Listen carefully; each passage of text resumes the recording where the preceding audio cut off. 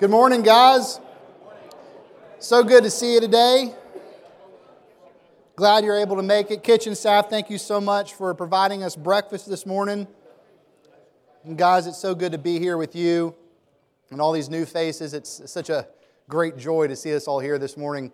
And it's a great privilege for me as we dive back into this study, Scripture's vision for biblical manhood, what it means to be a man after God's own heart. We've been talking about that for the past 4 weeks. If you've missed it, they're online. Go back and listen to them. But because this is our great mission, right, to figure out what it means to be a man after, not just any man, but a man after God's own heart, we're not paying attention much to what culture says about manhood because, as you know, culture changes. It's a moving target. Whatever the culture says it means to be a man right now, it's going to be different 10 years later. And so what we're trying to do is to drill down on what our eternal, unchanging God says about being a man, what His design is, what are those essentials, those postures, and those practices and disciplines of being a man after His own heart. Last week, Todd talked on humility, which he described as being the core of a biblical man, of being a man after God's own heart. Today we're going to talk about something similar, but that's equally as difficult for sinful men like us to come to grips with, and that is our dependence upon God in everything and for everything. In fact, it's because of our lack of humility that we find it so difficult to be dependent upon God. But as we look at the story of Naaman, we will see that if we truly are going to be men after God's own heart, we must be growing in our awareness and practice of depending upon God. So 2 Kings chapter 5, the story of Naaman. Hear the word of the Lord. Naaman, commander of the army of the king of Syria, was a great man, with his master and in high favor, because by him the Lord had given victory to Syria. He was a mighty man of valor, but he was a leper. Now the Syrians on their raids had carried off a little girl from the land of Israel, and she worked in the service of Naaman's wife. She said to her mistress, "Would that my Lord were with the prophet who's in Samaria, he would cure him of his leprosy." So Naaman went in and told his lord, the king, thus, and so spoke the girl from the land of Israel. And the king of Syria said, "Go now, and I will send a letter to the king of Israel." So he went, taking with him 10 talents of silver, 6,000 shekels of gold, which is a lot of money, and 10 changes of clothing. And he brought the letter to the king of Israel, which read, "When this letter reaches you, know that I have sent to you Naaman my servant, that you might cure him of his leprosy." And when the king of Israel read the letter, he tore his clothes and said, "Am I God to kill and to make alive, that this man sends word to me to cure a man of his leprosy? Only consider and see how he is seeking a quarrel with me." But when Elisha, the man of God, heard that the king of Israel had torn his clothes, he sent to the king, saying, "Why have you torn your clothes? Let him now come to me, that he might know that there is a prophet in Israel." So Naaman came with his horses and his chariots and stood at the door of Elisha's house. And Elisha sent a messenger to him, saying, "Go and wash in the Jordan 7 times, and your flesh shall be restored, and you shall be clean." But Naaman was angry, and he went away, saying, "Behold, I thought he would surely come out to me and stand and call upon the name of the Lord his God and wave his hand over the place and cure the leper. Are not Abana and Pharpar, the rivers of Damascus, better than all of the waters in Israel? Could I not wash in them and be clean?" So he turned and went away in a rage. But his servants came near and said to him, "My father, it is a great word that this prophet has spoken to you. Will you not do it? Has he actually said to you, 'Wash and be clean'?" So he went down and dipped himself 7 times in the Jordan, according to the word of the man of God, and his flesh was restored like the flesh of a little child, and he was clean. Then he returned to the man of God, he and all of his company, and he came and he stood before him, and he said, "Behold, I know that there is no God in all the earth but in Israel, so accept now a present from your servant." But Elisha said, "As the Lord lives before whom I stand, I will receive none." And he urged him to take it, but Elisha refused. Then Naaman said, "If not, please let there be given to your servant 2 mule loads of earth, for from now on your servant will not offer burnt offering or sacrifice to any god but the Lord. In this matter, may the Lord pardon your servant when my master goes into the house of Rimmon and worship there, leaning on my own arm. I bow myself in the house of Rimmon. When I bow myself in the house of Rimmon, the Lord pardon your servant in this matter. He said to him, go in peace. This is the word of the Lord. Let's pray together. Heavenly Father, I'm so grateful for each of these men. And Father, I'm so grateful that you give us this time every week to come together as brothers limping in desperate need of your grace. So Father, would you quiet our hearts and our souls? As John prayed, would you help us not simply to be informed, but transformed, able to apply your life-giving word in our lives for our good and your glory. We pray in Christ's name. Amen. My son is of the often funny but always frustrating age of right now, of where he is most definitely dependent upon mom and dad for everything. He's 4.5 years old. But he's under the illusion that he is the one in control. And it's hilarious and also very, very frustrating. Apparently, he knows as a 4.5-year-old of when he's supposed to go to sleep and when he's supposed to wake, jumps in our bed at 4 a.m., ready to go. He knows what he is supposed to eat for dinner. It is never healthy. He knows when he should go to school and when he shouldn't go to school. He wants to do everything by himself, which usually makes a bigger mess than it was before he started. And even when I try to help him, he just gives me this glare as if he's saying, leave me alone, old man. I got this, as a 4.5-year-old. Which is hilarious, because every morning he still cries out for me to wipe him when he's done using the restroom, right? He doesn't see the irony. I'm the one in control, but Dad, would you please help me with this? He's under the illusion of control, my 4.5-year-old. I've been thinking about this topic, dependence. And I think we're the same way. As men, we know that we are 100% dependent upon God for absolutely everything. But functionally, we often live as if we are the ones in control. That we have this, that we got it. And when things get beyond our control, we often try to grab for more control, usually making the problem worse than it was before it started. Does anybody else struggle with that? Am I the only one? Please, Lord, let me not be the only one. I don't know why we struggle with that. It could be a variety of reasons. It could be as simple that, being dependent upon anybody doesn't seem to have much dignity to it. When's the last time you heard dependency as a superlative? It's never a superlative. It's always to describe a child or some incompetent man. So maybe that's it. Maybe we just don't want to be dependent upon anything because it just feels undignified. Perhaps we grew up in a family with parents who were not as attentive or present as they should have been, and we had to care for ourselves, which I know some of you had to do. And therefore, it's easy for us to feel like we have to be in control because no one else is. Maybe that's the reason. Maybe it's because of all the monetary blessings that we have in our life. We've been blinded to the reality that we truly are dependent upon God. And I bet a lot of us struggle with that. Or maybe it's simply just because culture tells us that as men that we have to be at the top of the heap. We got to be in control. We got to pull ourselves up by the bootstraps. We got to have everything together. I don't know why we struggle with it, but I do know two things. One, we all struggle with the idol of control from one degree to another. And we have since our first parent, Adam. Adam, in his first sin, in his pride, he sought to move out from under God's design to become independent from God. And we've all been trying to do that ever since as those who are in Adam. In fact, Tim Keller was very helpful on this topic with me in his treatment of it. But Tim Keller says it's one of our most common and dangerous idols, this idol of control.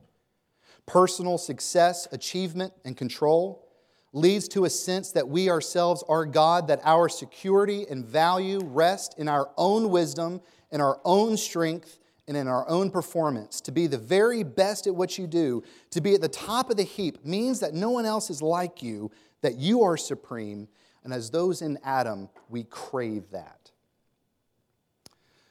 So from one degree to another, we all struggle with this. And here's another thing I know. Because of that, from one degree to another, all of us struggle with fear. And all of us struggle with worry. All of us struggle with anger when things are not in our control. And we struggle with insecurity. And I know that because those things are the natural byproduct of thinking yourselves bigger and more capable than God.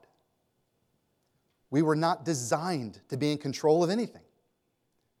John Stott says we're designed to be dependent upon God in everything and for everything. And when we're like Adam, trying to become independent from God, well, those things are the natural byproducts.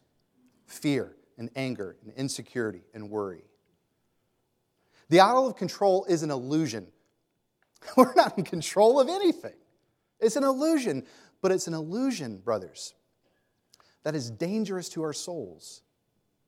And if we're going to be men who are growing and following after God, being described as men after His own heart, we have to be men that are growing in our awareness and practice of depending upon God for everything and in everything. This morning we're going to look at the story of Naaman. He was a man that was nearly destroyed by his idol of control, but by God's grace, he became aware of the true reality that he was dependent upon God. And by embracing it, he experienced immense blessing in his life. Now, this story is primarily one of conversion. This is what happens in his life. He's converted, and hopefully that will be encouraging to us. But brothers, there is so much that we can learn in this passage in his life, not only about conversion, but also about this idol that we all struggle with one way or another, and also what it means to grow in our dependence of God. Hopefully we'll end a little bit early today so you can have some of those discussion questions around your table, because I know that we love that. So first things first, looking at verse 1, the first thing that I want us to see is the illusion of control. We see this right from the very get-go. The author, you'll notice in verse 1, he just starts piling up the accolades.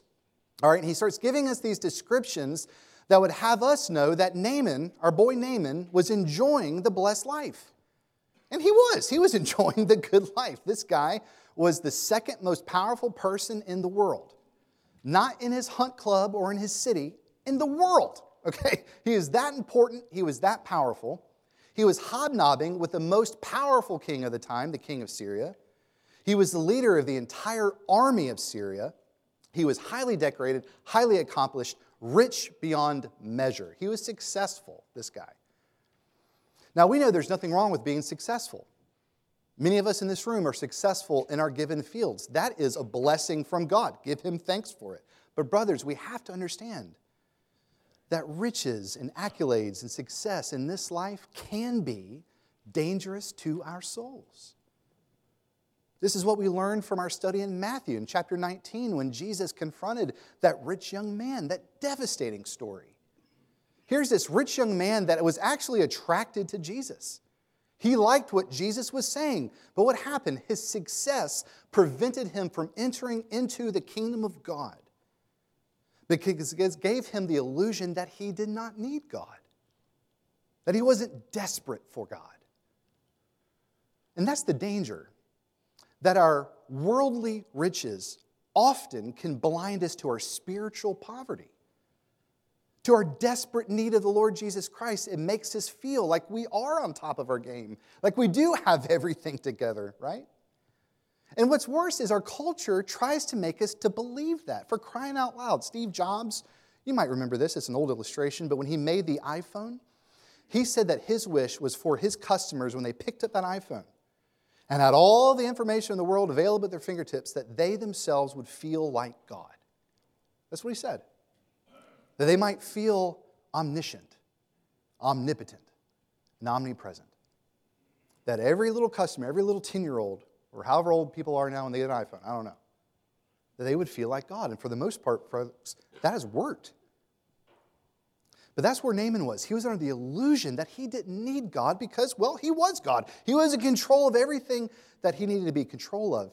So if we stop right now or later today, ask yourself the question, ask the people at the table this question: what are those things in our life as men that we've allowed to delude ourselves in thinking that exact same thing? We got to figure out what those things are that are blinding us to our dependency on the Lord Jesus Christ. So from the very get-go, this author wants us to understand that this man was under the illusion that he was in control of things and it was dangerous for him. But that's not the only thing we see in verse 1. In verse 1, we also see God's amazing grace put on display. Now, this is how we see that. After this author gives us this list of accolades, he turns into kind of a Debbie Downer, right? He says, yeah, he was living the good life, but in spite of all of that, Naaman was a dead man walking. He was a leper. which meant his life was slowly deteriorating. Eventually, his skin would boil, it would begin to fall off, and he would die a slow and miserable death. Now, if you were to hear that, the horrible news from your doctor, hey, bub, this is going to happen to you, that would be awful. But nevertheless, in that death sentence that he received, that, hey, you have leprosy, in that verdict, we see God's grace. Now we ask, how do we see God's grace in the news? Hey, you are a leper. This is how. God, in His severe mercy, I've talked about that before. I'm fascinated with it because I've experienced it and it's hard, but I'm so thankful for it. God, in His severe mercy, intervened into Naaman's life to strip him from the idol that wasn't only killing his body, but more importantly, was killing his soul. He was so firmly entrenched with this idea that he had everything in control, that his life was put together. God did everything to bring him to the point of understanding that that was an illusion. Now we're going to see there's still some more work to be done, but I got to believe in that moment when he heard that he was a leper, he began to see the cracks in the facade that he did not need God. Right? Because in spite of all of his wealth, in spite of all the people that he knew, in spite of his power, he was going to die, and he knew that he was powerless to do anything about it. Whatever this culture tells us that we ought to boast in as men, our bank accounts, the people that we know, whatever else, brothers, it is fool's gold. As Todd said last week, it is baseless pride. It is vanity. The only thing that we ought to boast in is Christ crucified and Christ resurrected. Because everything that this world says that we got to do or have in order to be fulfilled, satisfied, and saved cannot keep you out of the grave. It's vanity. And I got to believe in that moment that Naaman began to understand that. That all of the things that he was putting his significance in and hope in was crumbling before him. I remember often Sandy describing severe mercy. Sandy Wilson had this line that says, God loves us so much that He's willing to kill our bodies in order to save our souls. And that's true. In order to destroy us, in order to redeem us, in order to break us down so that we might start depending upon God. And we see this throughout the Scriptures. In Deuteronomy 8, Moses tells us, uses the words, God humbled Israel in the wilderness so that they might learn to what? To depend on Him. In 2 Corinthians, Paul told the Corinthian church that the reason for their affliction was to make them rely not on themselves, but on God. God in His grace loves us so much, He breaks us down in order to build us up. And He builds us up by opening our eyes to the fact that we are dependent upon Him on all things and in everything. And He wants us to know that because as Ecclesiastes says, to live a meaningful life, an abundant life, is unattainable without God. And so verse 1, we see the illusion of control, the danger of that idol, but we also see God's amazing grace. Remember, this guy, we're believers. This guy was a pagan. Didn't know God. God in His love intervenes into his life. How much more so His chosen people? Next thing I want us to see is the function of control. In verses 2 through 7, before Naaman is ultimately freed from this monster, we see how this idol functioned in his life. You'll notice, starting in verse 2, after God, yet again in grace, this is a measure of God's grace, that He put a slave girl in Naaman's life. All right, this slave girl, by the way, was stolen by Naaman from Israel. But nevertheless, this faithful girl God put in his life so that she might light the way to the road of salvation, pointing him to Elisha. He never would have known about this had God not put this girl in his life. But before he receives this, he still acts out in his idol. He does a number of things. First off, he relies upon himself. We see that in verses 4 through 6. Now, obviously, there's nothing wrong with having means or know-how or being resourceful in our lives. There's nothing wrong with that. God gives us such a thing called the dignity of causality. We know that God is in control of absolutely everything. We know that He is orchestrating everything. We know that He is our ultimate provider, and He's given us provision, and He's given us means, right, to steward, to live a faithful life and a responsible life. So if our kid gets sick, God has blessed us with insurance. God has blessed us with doctors. God has blessed us with a hospital. Take ownership of, stewardship of those things. That's good. Give God thanks for it. But it's clear that Naaman went beyond that. Right? He started relying on these means. He started trying to take control of the situation like we often do. And we know that for a number of reasons. One, he never once prayed. We're supposed to pray to God in all things, but Naaman not once prayed. He never once gave God thanks for these things which God had given him. And he never once sought God's will, ever. What did he do? The bub starts name dropping. And he starts throwing around his clout, throwing around his purse. That's what he starts doing. He starts trying to show everybody who he is. Oh, this little slave girl tells me that there's this weirdo prophet in Israel that can save me. Well, this is what I'm going to do. I'm going to go to Israel. I'm not going to talk to this prophet. I'm going to go to the guy at the top of the ladder, the most important person in Israel, the king, because that's who I deal with. And I'm going to tell that smarmy little king that there's a more important king, and this king's in Syria, and that king commands him to heal me. So here's your money, fix me, chop, chop. That's what he did. There was no humility there. He was under the illusion that he could procure blessing.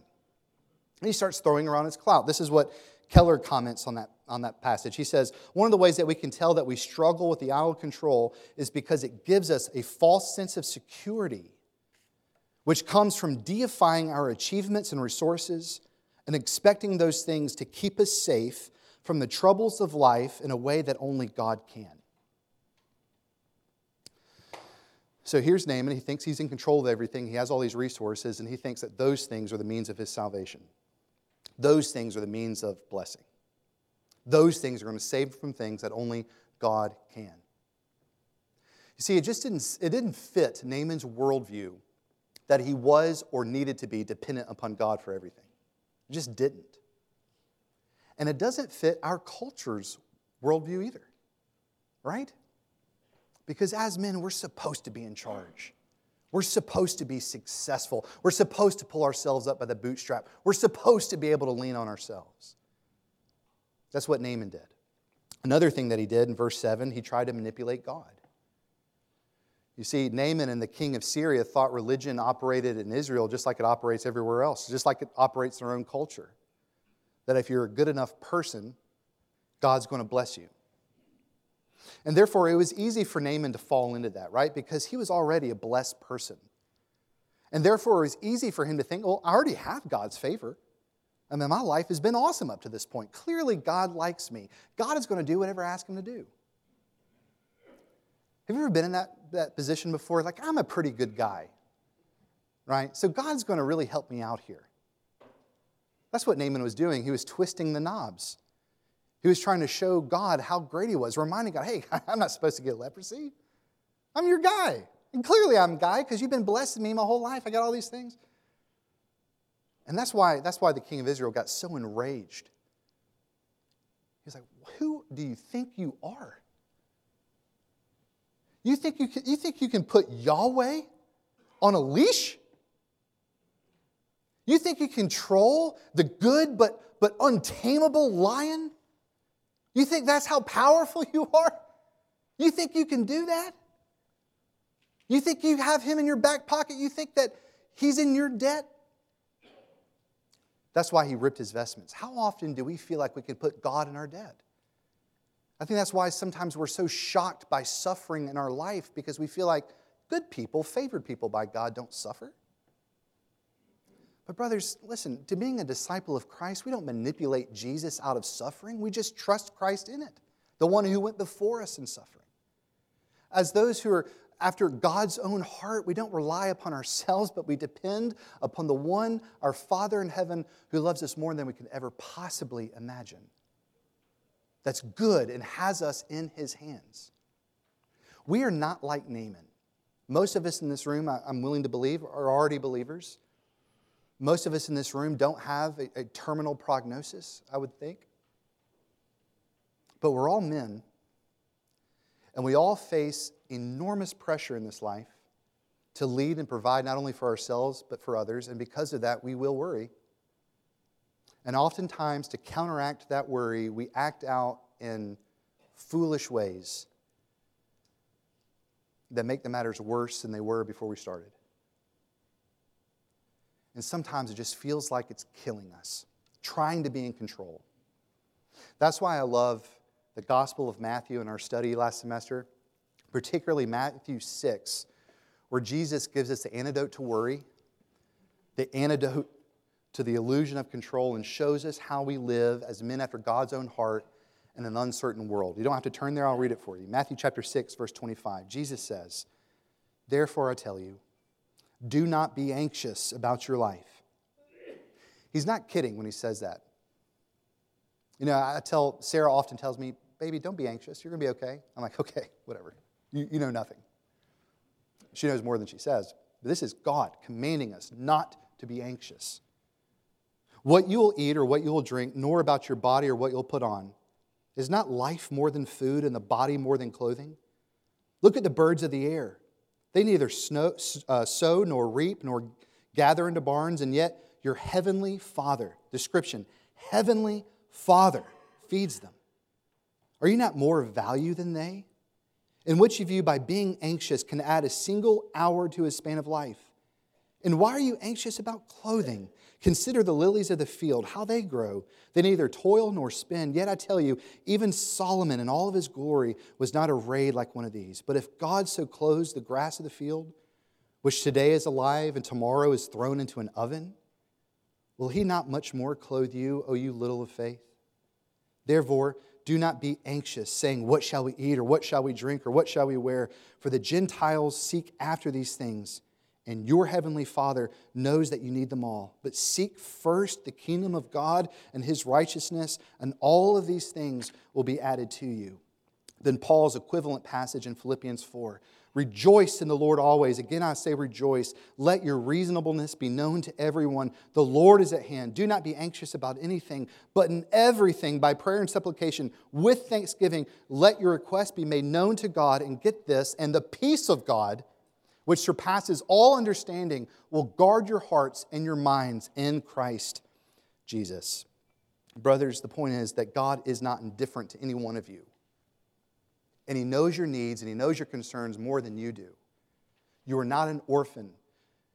You're an adopted child of the Heavenly Father who loves you more than you could ever possibly know. And what Jesus is saying in that passage is stop worrying about the things that you're not in control of anyway. But just seek God and seek the things of God and trust that he who did not spare me will graciously give you all things that you need to get you home. Brothers, we do not need to be in control because God is. And he is good. And he has you in his hands. That's good news. So we see that. And thirdly, we see this idol being exposed in Naaman's life. That's the next progression that we see. Finally, his idol is becoming exposed. And we can learn some things here. If you look at this passage in verses 8 through 13, when this idol gets exposed, what happens to Naaman is what happens to every single one of us when our idols get exposed. First off, we become hurt, and then we get angry. And that's just normal. When God is doing heart surgery on us and pricks our consciences, of course we're going to be hurt, and of course we're going to be angry. That's not necessarily a bad thing. That just shows that the medicine is taking effect. But look at verses 8 through 13. It's kind of a hilarious situation. Naaman finally shows up on Elisha's doorstep with all of the pomp and all of the fanfare. He's got chariots and all the stuff that he thinks are impressive that he's been putting stock in. But then you have Elisha who could give a rip. I mean, the guy doesn't even come out of his shack. All right, he's like this backwoods prophet. I mean, he's thinking to himself, who is this city slicker coming here with all these shiny horses? This isn't a big deal to me. And so what does he do? He sends out his servant. And that really ruffled Naaman's feathers. I mean, that just really poked his pride. Right? Because he's being shown inch by inch that he's not as important as he thinks he is. Right? He wanted first off to see the king of Israel, but no longer is that a possibility. Now he wants to see the prophet of Israel, but he doesn't see the prophet. Now he sees a servant. God is cutting him down to size. He's chipping away at this idol. Now what really cooks his bacon is the messenger, his message. This guy comes out, probably in a servant's clothing, this person that Naaman wouldn't even have turned his nose at. And he says, Naaman, you look really sick. Here's what my God tells me to do. He wants you to jump in that river, dip yourselves 7 times, wash, and that's it. And Naaman got so angry. We are told that he was actually enraged by that. You want me to do what? I thought you were going to do some sort of elaborate, magic trick or something. But you want me to jump into that dirty river? If all that I needed to do was jump in that river, I got 2 beautiful rivers in my hometown. You want me to jump in that river? Can you imagine if you're a bystander how nasty that would have been? Elisha, we wash our dishes. You want a leper to jump into that river right there? Very disgusting. But it's even more disgusting to Naaman. He was cut to the core. So just think about that. Isn't that good news? If we were in our right mind, that would be great news. You have this death sentence that's taken off of you by merely skinny dipping in the Jordan River. I mean, he's free from a horrific death by simply jumping in this river. But that was the worst news to him. Why was something so easy so difficult for Naaman? It's because his worldview, brothers, did not allow for grace. It just didn't. Because grace implies that you are not in control. And those who need to be in control hate the idea of grace because it means you can't earn it and you can't achieve it. Naaman finally was confronted by a God who is good but could not be controlled, whose salvation and favor and blessing could not be earned, could not be achieved. It was simply needed to be received. And perhaps for the very first time, Naaman realized that all of the blessings he was enjoying, the security and the power, perhaps those had been blessings from God the whole time. Perhaps he realized for the very first time that he had always been dependent upon God and just chosen not to see it, but now it was made painfully aware to him. I don't know what was going through his mind, but what is clear is that his idol of control was exposed and he was awakened to the reality that he was weak and that he was helpless and that he desperately needed God. And I do know that that's hard to swallow sometimes. I know that theologically, and everybody in this room, yeah, I need God. But in our environment, to admit that we are helpless people, that we are weaklings, that we're men, but we're weaklings and that we're helpless, and that we're 100% dependent upon God, that's hard. Again, Keller says that if we want grace, all we need is need. But that kind of spiritual humility is hard for us to muster as it was for Naaman. So the question is, how do we let go of this idol of ours? How do we let go of any of our idols? How do we stop trying to control our environment, control the lives of other people, even God? How do we take up a posture like the Apostle Paul, who was content and said, your grace is more than sufficient for me? Wouldn't you love to be in a place where you could really mean that? How do we get to be men after God's own heart who quit trying to rely upon ourselves and our own resources and look to God? How do we do that? The answer is simple as it always is, brothers. We must turn our eyes upon Christ. And that's what we see in verse 14 when Naaman's idol is replaced. In verse 14, Naaman finally jumps into that river, and the very next thing that we see happen is that he's healed. It's just half a phrase. He's healed. He's clean. He has the skin of a child. Just remember where he was. This man's life came crashing down. He had this horrific death sentence on his head, and he jumps into a river, and that's it, and he's healed. And what does he do after that? He worships God. It's funny, he didn't even know how to worship God, right? Because he's never met God before. Elisha had to tell him how to worship God, but he worships God. He says, truly, there is no other God but the God of Israel. You have done this. And with a heart of thanksgiving, he worships him. But I want you to notice something. Notice that Naaman, in order to free himself from this idol, didn't slap himself around. He didn't try harder. He didn't read more books to try to figure this thing out. We cannot free ourselves from whatever our idol is by mere strength, brothers. We have to have it replaced by something more beautiful, more grand than whatever that idol is. And that person is the Lord Jesus Christ. And I think we see that take place in Naaman's life. Naaman was told if he was going to be cured or healed, several things had to happen. First off, he had to receive the word of salvation through a servant girl. And then he had to receive it once more through Elisha's lowly servant. And then he had to receive the rebuke and the encouragement from his own servants. And then he jumped into that river. You see that the message of salvation does not come from the rich, the mighty, or the powerful. It comes from the lowly. And the ultimate picture we see it in the Bible is the Lord Jesus Christ. The one who willingly became a servant. The one who willingly became dependent upon his mother in childhood. The one who formed stars became dependent as a little baby.